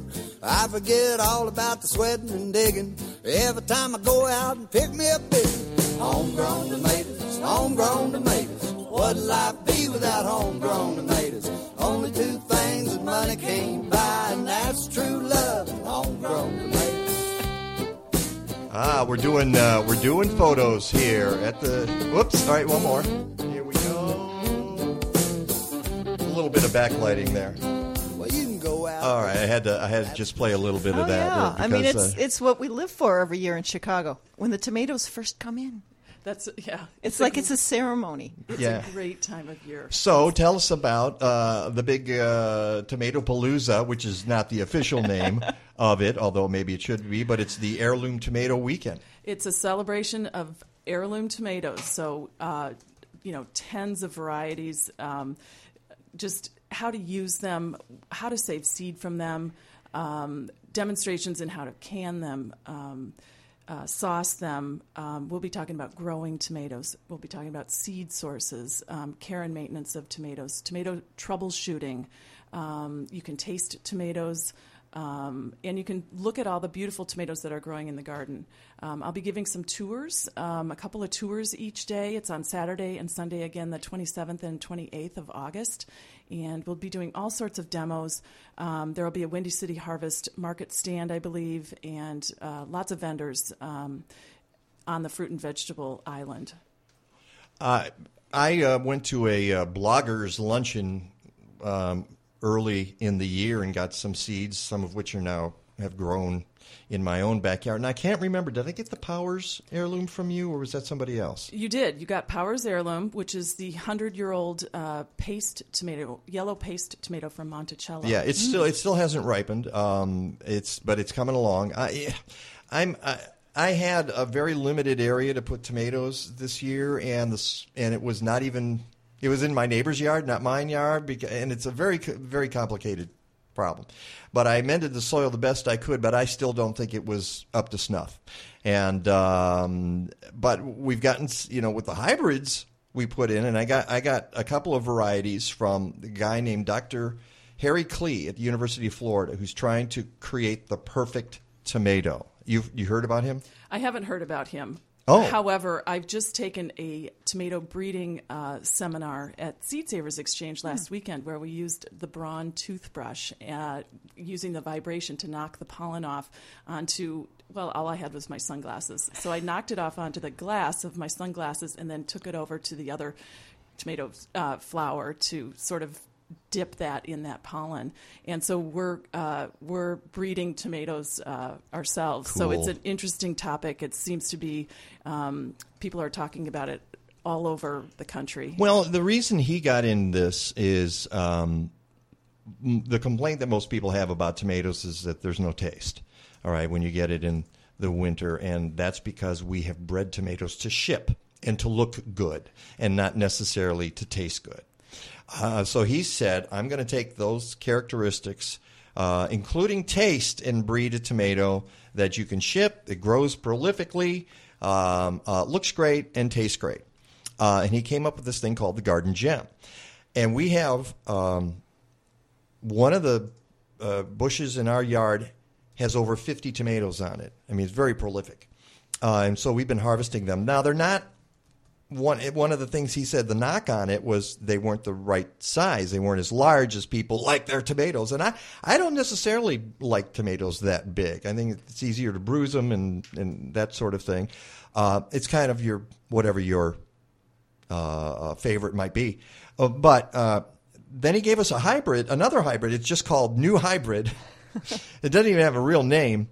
And those are about the right size. And they're also pretty prolific. There aren't 50 on the plant, but they're doing pretty well. Well, and what you just said is the story of heirloom versus hybrid. It's the sexy story that comes along with that heirloom, that allure of the heirloom, that old kind of plant that we can be emotionally tied to. That's so interesting. Hybrids are quicker to harvest, quicker to maturity. So I think that they'll perform really well in your garden. However, that taste and that story and that allure is worth waiting for in an heirloom tomato. Mm-hmm. We're going to do some tomato grafting over the winter and grow those plants out next to heirlooms and hybrids and see if that is a remedy for some of the heirlooms that struggle. With various diseases and exactly. Yeah. Exactly. Although, our heirlooms are performing so well, as long as they're in a place where there's lots of air circulation, they're well trellised. Some are 6-7 foot plants. Yeah. They can get to be monstrous. They'll take over your garage. Yeah, and the beauty of it is, you can successively harvest those as the flowers, start at the bottom of the plant. They're vining plants, indeterminate tomato plants, and that will sort of move up the plant as more flowers form and tomatoes are harvested. It allows you to keep heirloom tomatoes in your kitchen for months, really, up until frost. Yeah. So one of the ones you gave me was the Powers heirloom. The other one was the dwarf emerald. What's that called? I wonder if that's a Craig LaHoulier plant. Oh, is that a Craig plant? It might be. I think you might be right. It's a potato leaf variety. He's the guru of the dwarf tomato And project. he was at that meeting, and he's written a book called Epic Tomatoes, which came out this year. And I need to have him on the show, actually, to talk about tomatoes. But I had never grown potato leaf tomatoes before, and they're kind of cool. I love those leaves. And they're in the same basic plant family, which is why those look like potato leaves, and they call them potato leaves. It's a recessive gene to be a potato leaf tomato. We're growing one now that's a yellow potato leaf, which is really rare. Both of those traits are recessive, and it's called Bill's Yellow Perfection, and we just planted it in the garden, so I hope you'll come out and see it. It's along the west side of the island, growing with the rest of our heirloom tomatoes. I believe the one that Craig LaHoulier had was Dwarf Emerald Giant, which is a strange name, and we have a couple of them growing, one in a container and one now in the ground. All right, I need to ask you a question since I haven't gotten a tomato question. I have one about ours.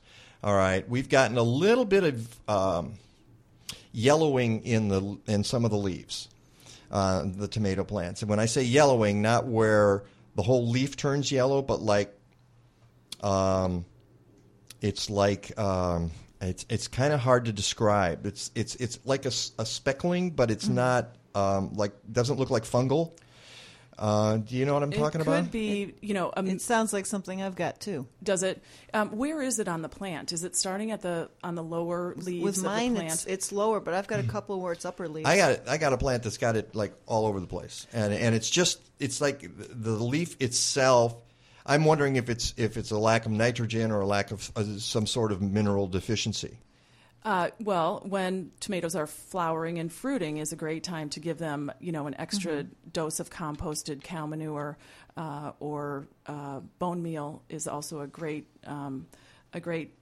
organic amendment. It could be many different things. Verticillium wilt shows a yellowing of the leaves. Septoria blight has a sort of a concentric circle and a browning and yellow spot on tomato leaves. There are all sorts of problems. I would suggest pruning those off, using a sanitizer in between pruning cuts.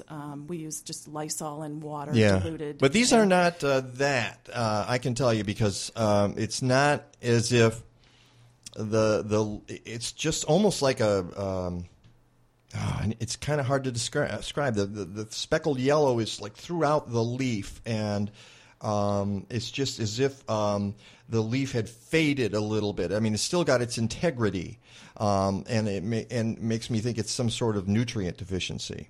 But I don't know. It very well could be. It could be early blight as well. So if your plant starts to wilt or the leaves curl, you can certainly bring a leaf into our plant information service at the Chicago Botanic Garden. That's true, and that's a great thing to remind people. Yeah, I should have brought it today. Yeah, because on mine it's on the paste tomatoes, and they're looking like they're sun faded. Yeah.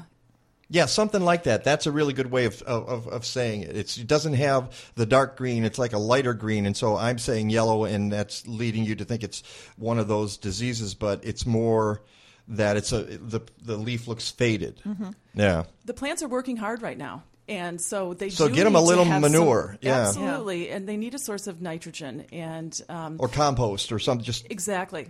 Yeah, absolutely. Get that in there. So I think it's time to reapply stuff, which I haven't done. And bad Michael. Try earthworm castings. We kind of mixed up bone meal and earthworm castings together. And really? then we dress with compost mid-season and then again in the fall. And you'll have production through frost. So now it's time to feed them for sure. Yeah, you're absolutely right. This is midsummer, boom, get out there and help them out a little bit. By the way, that's Lisa Hilgenberg, who is the horticulturist for the Regenstein Fruit and Vegetable Garden at the Chicago Botanic Garden. As always, you're welcome. I'm surprised Casey Tomato isn't tweeting in today. He's usually around, and he grows tomatoes out KC way, is what I believe is the situation. But you can always write to us if you've got any issues and you want Lisa to address them. And let's promote the Heirloom Festival that you guys are having. It's the Heirloom Tomato Weekend, August 27th to 28th from 11 to 4 p.m. And there's going to be tips on growing and cooking, seed saving, tours of the. You're there for the tours, right? That's right. We're going to have chef demos that will be utilizing heirloom tomatoes as they do demos at 1:30 and 2:30 on both Saturday and Sunday. Always well attended, so get there early.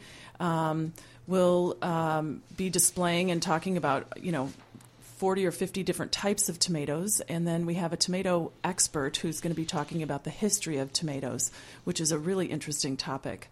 So all about tomatoes. Come on out. I just got a message from Breanne Heath, who runs Pie Patch in Chicago, and she's with AUA, and she's with Peterson Garden Project. And she says she's well-versed in tomato diseases, and she says if I want her to check out my plants, let me know. So I might do that, Breanne. Okay, I might actually have you come by and take a look at them. I'll tell you what, listen, we're going to take a little break. I did a little bait and switch today because I didn't mention Rick DeMaio. He's not on the program. I apologize for folks who are waiting for. He's in the Poconos with his folks, and he says the cell signal is awful. So that's playing hooky. Yeah, good why not? excuse, It's the Rick. middle of the summer. You take a couple of weeks off because he's going to be off next week too. I thought maybe Bill Turk would call in and he would give us a weather report. You out there, Mr. Turk? But he'd have to research it. He's probably got it down. He's probably got it memorized already. All right, so no Rick DeMaio weather, but in lieu of that, Lisa's going to stick around, I hope. Of course. Can you be here till 11? I'd love to. Oh, Thank you. okay. We'll just keep talking about this because there's so much more. In fact, what I want to get into is what plants. We'll do that right after the break, and we'll get into what plants people can start thinking about for fall. Because now's the time. Actually, we've missed the launch window for some of them. We mentioned that the what was it? Not the broccoli, but the cauliflower. Some of the long season brassicas, unless you're transplanting them, it'll be a little bit too late. But there are lots of crops you can start and even direct sow in your garden up until the end of August. We have about 75 days until frost. Right. Now, 75 to 90 days. And certainly lettuces and spinaches and things like that. That's easy. But some of the others are a little trickier. All right. I don't want to do it now because we'll do this. Let's take the break. Let's take the break and then we'll ask those questions. Now, sometimes I'm just blown away by how resourceful some people can be. Take my friend Deanna Bialchik, who is a deputy sheriff in the Cook County Juvenile Court System. She ended up as the subject of a story in the latest issue of Chicagoland Gardening magazine by being a friend to butterflies. Not only did she create something called Dee's Butterfly Garden in a mobile home park in Bridgeview, she actually got a Cook County judge interested in raising butterflies in his courtroom. It's pretty cool. You got to read the story. You can also go to her Facebook page, Dee's Butterfly Garden, to see how successful she's been and how much she has learned about providing habitat for butterflies. Deanna is my hero of the week. Then you can go to my column on the inside back page and discover just how little information my brain actually retains.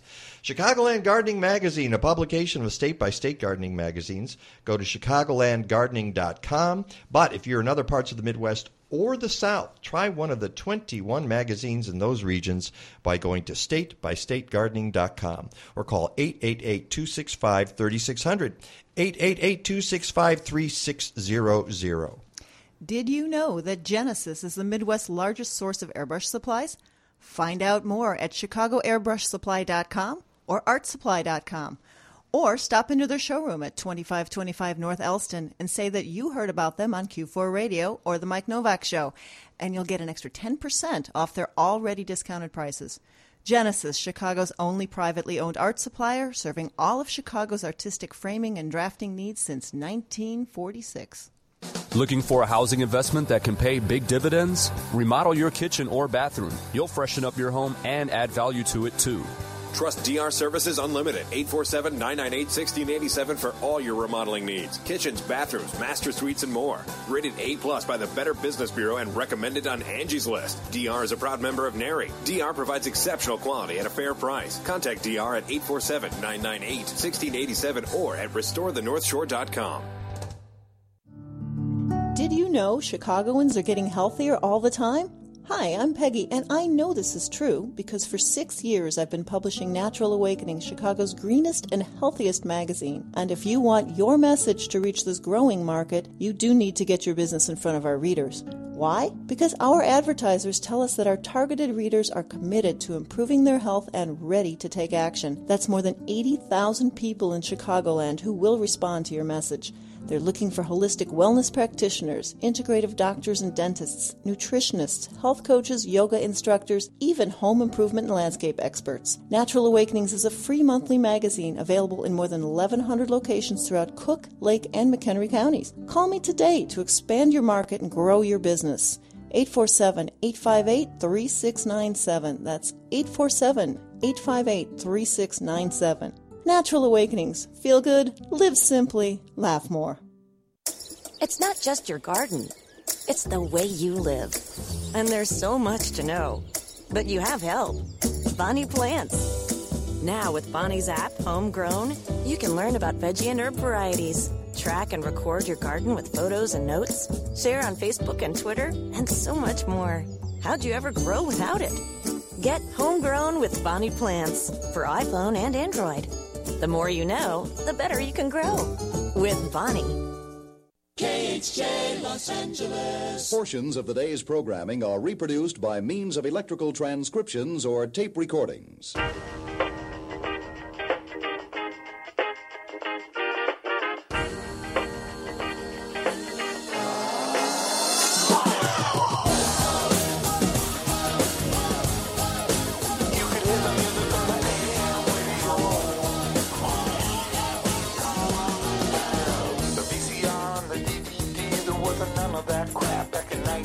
No, sir. We didn't know about a world wide web was a whole different game being played back when I was a kid. Wanna get that Oh, yeah. cool way. You weren't around yet, George. A couple of their songs. Yeah, he's looking at Everclear like, wow, the 90s were so long ago. Wow. Grunge, man. Hey, listen, I'm the guy who's listening to go, it was none of that. And back in 1970, I go, yeah, okay. I remember my first transistor radio. It was like, wow, I can go outside and listen to the radio. Or you can sit in bed and pull the covers up and hope nobody hears you listening to the radio. Listening to, the ball game at night, you know. Ernie Harwell and George Kell broadcasting the Detroit Tigers. Okay, there you go. So, welcome back to the Mike Novak Show on AM radio. Kind of. I was going almost radio, AM radio. But it's a Q4, basically online. Maybe someday we'll put the antenna up. In fact, if they ask me, I'll come and help them build the antenna here at Q4. And we've got Lisa Hilgenberg from the Chicago Botanic Garden. We're talking about the fruits and veggies, Regenstein Fruit and Veggie Garden at the Botanic Garden. And we were going to talk about some of the veggies you can still prepare for the fall. I mean, I don't think we get the message out as communicators as well as we should. Because for one, and this is something I've railed about for almost 2 decades now, and you've mentioned it earlier, Lisa, which is there's an opportunity, and I think that the horticultural industry is missing the opportunity to sell people on fall. and say fall is for planting. And it's not just ornamentals, obviously. It's edibles as well, because if they had starter plants that people could pick up the 1st of September, they'd still get harvests, wouldn't they? They would, absolutely. Fall is one of the best times to grow vegetables. Insect pests have completed their life cycle. Moisture is more plentiful as things kind of cool off in the vegetable garden. There's opportunity to sort of interplant vegetables amongst your tall summer vegetables and give them a good start and a little bit of shade. It's a great time. We have 170 frost-free days in Chicago, mid-April until the third week in October. So we can anticipate frost about October 15th in the suburbs and a little bit later in the city. So that's a lot of growing time. And I think as your summer vegetables start to peter out, it's the time to think about planting fall vegetables. Really, you can plant some of the longer season fall vegetables like rutabaga or turnip. What about beets? Beets would be great to sow sort of mid-August. Beet likes a very cool soil to germinate. Right. So I think waiting until a little bit later. But some of the beets are, 45-day between 38 and 45-day crops, so easy to grow. And then as we approach fall and we have 30, 35 days, you can certainly grow quick crops of radish, lettuce, arugula, mizuna, some of the cooler season crops. So I encourage you to direct sow some things. It's not too late to try a little bit. A direct sow of carrot would be a great crop to grow. Keep on growing. Yeah, I plan to, and I think the idea is to let people know that you can still do that. And again, even if you can't find those, and I'm telling you, it's really hard. As you said, it would be great. Somebody needs to set up that business, but the people in the horticultural industry are afraid to do that because they just don't think the market's there. And we have focused everything on April, all right, pretty much. Mm-hmm. And even lawns. I mean, you look at September 1st is when you should be working on your lawn, okay? If it cools off, a week or two before, you can even start in the middle of August. But basically, that's when, if you like lawns, that's when you're supposed to work on that. But we've got this almost a fetish about spring because things start to grow, and so we tell people that's when you got to be doing it. As the interest in edible landscaping increases, which it's still on the rise, it's a topic that people are really embracing, and I'm trying to empower people through teaching classes at the school how to grow during all seasons of the year. We taught a series of organic vegetable gardening classes, one in spring, summer, and fall, and people are able to take that series of classes, maybe go home with a couple of vegetable starts because there is a lack in the marketplace for those products, and then go home and plant those just after they've learned best techniques for doing so. Mm-hmm. Plant up until August, and then, of course, the last thing to go in your vegetable garden. And you mean edibles? Edibles. Yeah. Absolutely. Yeah. Absolutely. Well, till the end of August. Yeah, and if we're talking about trees and shrubs, fall is a great time. Exactly. To get That was my point. Is that that you can go well into the fall with trees and shrubs. Absolutely. I mean, the whole. And again, I'm sorry if I'm making too much of a point of this. That the garden industry could say fall is when you get so much done because planting trees and shrubs is great. Planting perennials just early enough to get them established, and then and doing things like adding compost to your soil so that it's ready for the spring and that sort of stuff. This is all fall activity that these places could be making money doing. But the problem is, as you know, Lisa, as June comes around, and they're looking at Christmas. Which is weird, or harvest. They're looking at Halloween, and you think, well, and that's not literally. I mean, but they have that in their heads, and the idea is because that's where culture has taken people. That fall, harvest, scarecrows. Well, yeah, but the problem is that people get burned out on gardening in June, and they stop going to garden centers. Well, we're being driven by sort of that retail market Yeah. instead of thinking about what's horticulturally correct and looking at the months of the year.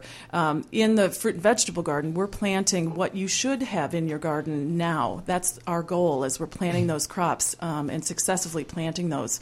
You won't see tomatoes in early spring because tomatoes should be planted, on June 7th. So we're planting what you should be growing. You can get ideas and come on over and have a look at 400 different vegetable plants. That she tends herself, okay, folks. I have a great team. I have 35 horticulture volunteers and a team of 4 people who help out beekeeping volunteers, and so it's a collaborative effort. So you have the bees as well. I was going to say, how is the hive doing this year? Well, we have 8 hives, Good. so we have a beautiful apiary there. We harvest very little honey because really our pollinators are making honey so that they can live over the winter instead of feeding us. So we're very careful about this precious project, and the message is delivered to 1 million visitors a year as they walk through the garden and see those hives. And it's interesting that the communities surrounding Chicago are really embracing the idea of public beekeeping in community gardens and church gardens and public spaces. And I think, I commend all of those communities who are loosening their laws and making it possible for beekeepers to set up hives in urban spaces. It's so important. How's your mortality rate been with the bees? We have 8. Last year, 7 went into the winter. We'd lost one before winter started. So 7 went in and 3 overwintered. So the national average is about 25% overwintering, and ours is about 33%. I've had as high.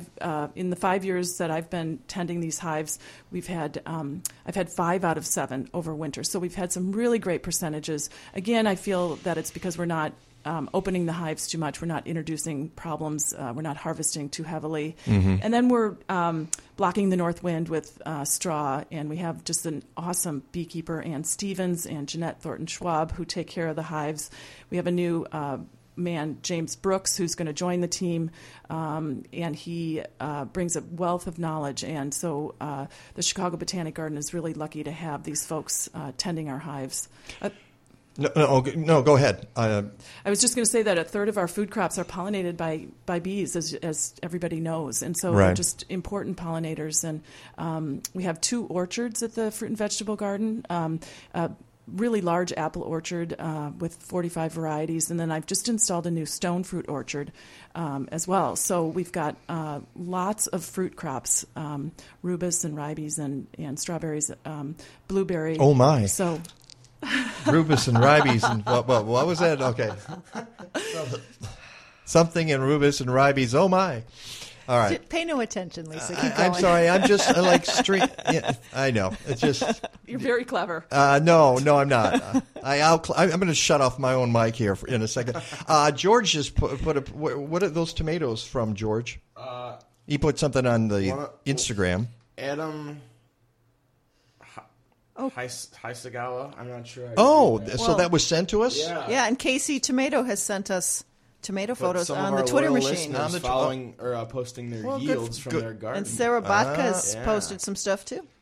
Sarah said season extension guide for backyard growers from Extension, Illinois. She's got it up there. We should retweet that. So if you go to Illinois Extension, wow, this is great. Winter production guidelines. Nice. Thanks, Sarah. And she's got fall planting dates for winter production in high tunnels and overwintering dates for low tunnels in Chicago. Very specific here. Good for you. Look at that. And cool season crops fall planting chart. Seeding windows, like for beets, is from 8/8 to 9/15. Carrots, 7/21 to 8/10. Swiss chard, 7/24 to 8/15. So we're right in that window right now where you can get those seeds out. Exactly. That's why we taught the class yesterday. Everybody went home empowered to start some of these plants in their garden. It's not too late. Make a goal of eating something from your garden, an herb or a berry or a vegetable, every day. This is Sarah. By the way, I'm glad you're listening. I don't know if she's listening or just tweeting, but it's just great. Thanks for sending it. And Casey Tomato sent those photos too. Appreciate that, Casey. One of the things you talked about, and boy, we're getting close to the end here. Let's get to the opening coming up in just a few weeks. This is not really your specialty, but I promised your friends in the PR department at Chicago Botanic Garden. And by the way, you should know that's chicagobotanic.org is the website if you want to go there. And I also Facebook and Twitter and a gazillion things. But coming up in September is the opening of a brand new garden, and it's called the Regenstein Learning Campus. What's that all about, Lisa? Well, it's really excited. We're looking forward to September 10th and 11th for the opening of that new campus. It's a 7-acre hub for plant-based community and civic engagement, intergenerational learning, and hands-on coursework, health and wellness activities. So we're looking forward to many classes showcasing the garden's education programs. So the School of the Botanic Garden will be moving into this new campus, and we'll be highlighting some of the classes that we offer: yoga, tai chi, photography, botanical drawing, sort of intergenerational learning. One of your folks, and Julie McCaffrey, said she wants to teach me something called nature play. And I said, now I'm frightened. And so you're going to be able to do some nature playing over there. Don't be afraid to get dirty. Okay. I'll bring the dirty jeans when I go, or the shorts. And that, as you said, happens on the 10th and 11th of September. Now, that's sort of the grand opening? That's exactly. So from 10 until 4, you can explore the campus. Visitors can come and hear live music, look at the garden, participate in a scavenger hunt. There will be a variety of music for children and adults. And then also Windy City Harvest will have one of their wonderful, bountiful market stands that weekend. Will you have some of the produce from your garden there, too? I certainly hope so. Absolutely. I mean, we could go into Windy City Harvest as well. That's like a whole another area. But we don't have time. But I want to thank Lisa Hilgenberg for being here. You need to go out to the Chicago Botanic Garden, especially for the Heirloom Tomato Weekend on August 27th to 28th, and meet her and get a tour of the tomatoes garden and, the whole vegetable garden there, and she'll take you past the cool tomatoes. But just go on out on your own, even when she's not there, and take a look, because anybody can walk through at any time, right? It's open from sunrise until 6 p.m., so come before it closes at 6. Before the gates closed. Yeah, it's a wonderful place to be. It's a living laboratory of all kinds of different plants. It's a great place to call my office. Isn't that nice? Yeah. Now, do you look out on it, or do you have the desk right in the middle of the tomatoes? I sit outside with the tomatoes. Okay, great. Yeah. Speaking of tomatoes, here's an overripe one on the line here. Let's bring in meteorologist, AirSats meteorologist, Bill Turk. How you doing, Bill? Good, buddy. How are you? I don't know, after taking a shot at me like that, if I even want to give the weather here, man. Okay, that's all the time we have. Good night, everybody. Talk to me, Bill. Don't talk to Mike. Well, you know what? I have to credit Peggy, because I was on the bike. It's an absolutely beautiful morning out there. A little bit on the humid side, but not too much for a workout. It's about perfect. I was on the bike about the last mile out. I heard Peggy. It was say call into the show. So it was a great incentive. I pushed that last mile. So thanks, Peggy, for topping off my workout nicely. And so here I am. Raced into the house and pulled up all my stuff. When's the last time you got to do a weather report on a radio show? Just when I was doing the random weather on my old radio show, where we would just call small businesses and people at random, musical guests and musical friends. and ask them what the weather was like, and they're part of the neighborhood, so or they're part of the world. So that was that's as close as I've gotten. Now I have to say that I would never even attempt to hold a candle to Rick DeMaio. So, but I do have to say this: I used to rely on Rick's expertise at United Airlines for a time, and then some of the other people that he's worked with in the meteorology department, and then I got to work with some great people at Lufthansa for weather, doing logistics around the planet. So I did become a little bit of a weather geek here. So okay, well then let's give us a little bit of a forecast. So let's do it. Yeah, a little bit of a forecast. We've got an absolutely beautiful day today. Like I said, the humidity is a little bit high, running around the mid to late 60%-ish. I think we're at about 68, 69% right now humidity, which is starting to get into that uncomfortable mark. Anything over about 60%, I start getting uncomfortable if you're out working. But if you're out for a workout, this is perfect. You'll start sweating out whatever you did the night before. Tomorrow, Monday, we start the week with another really nice day. But the humidity starts building, and it's going to build through most of the week as the heat returns here just a little bit. Nothing. I don't think anything to be concerned about. Looks like it's going to be a little bit stormy on Tuesday as a front moves through. We get up to about 87, and we peak on Thursday at about 90 degrees. And that humidity is up there. It's up there in around 82% on Wednesday, which is going to make it really uncomfortable. So put something comfortable on, and find some place to put up your feet and chill out for a Wednesday, which could also be a stormy day here for a little bit. But the good news is that all of that settles down going into next weekend. And it looks like we're going to have just as beautiful of a weekend shaping up for us next week that we had this week. Dry, partly sunny, temperatures in the upper 70s and low 80s. So that's my forecast for the week. All right. Well, all we have to do is gut out the middle of the week, right? Yeah, I think the middle of the week, once we get past Wednesday, it's a good downhill slide into a really nice weekend next weekend. So politically, I can't say we're gonna do any better. It looks like we're going to hell in a handbasket there, but okay. He got the beer ding. Well, Rick always sneaks in a political comment as well, so I couldn't have you without that.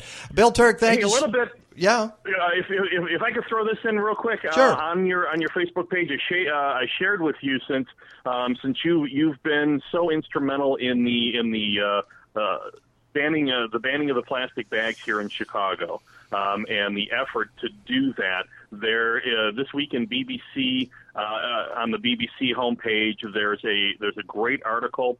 Plastic bag use plummets in England since they instituted a 5 pence charge here, which is nominal. But the savings in bags, 7.64 billion bags this year will be saved in England.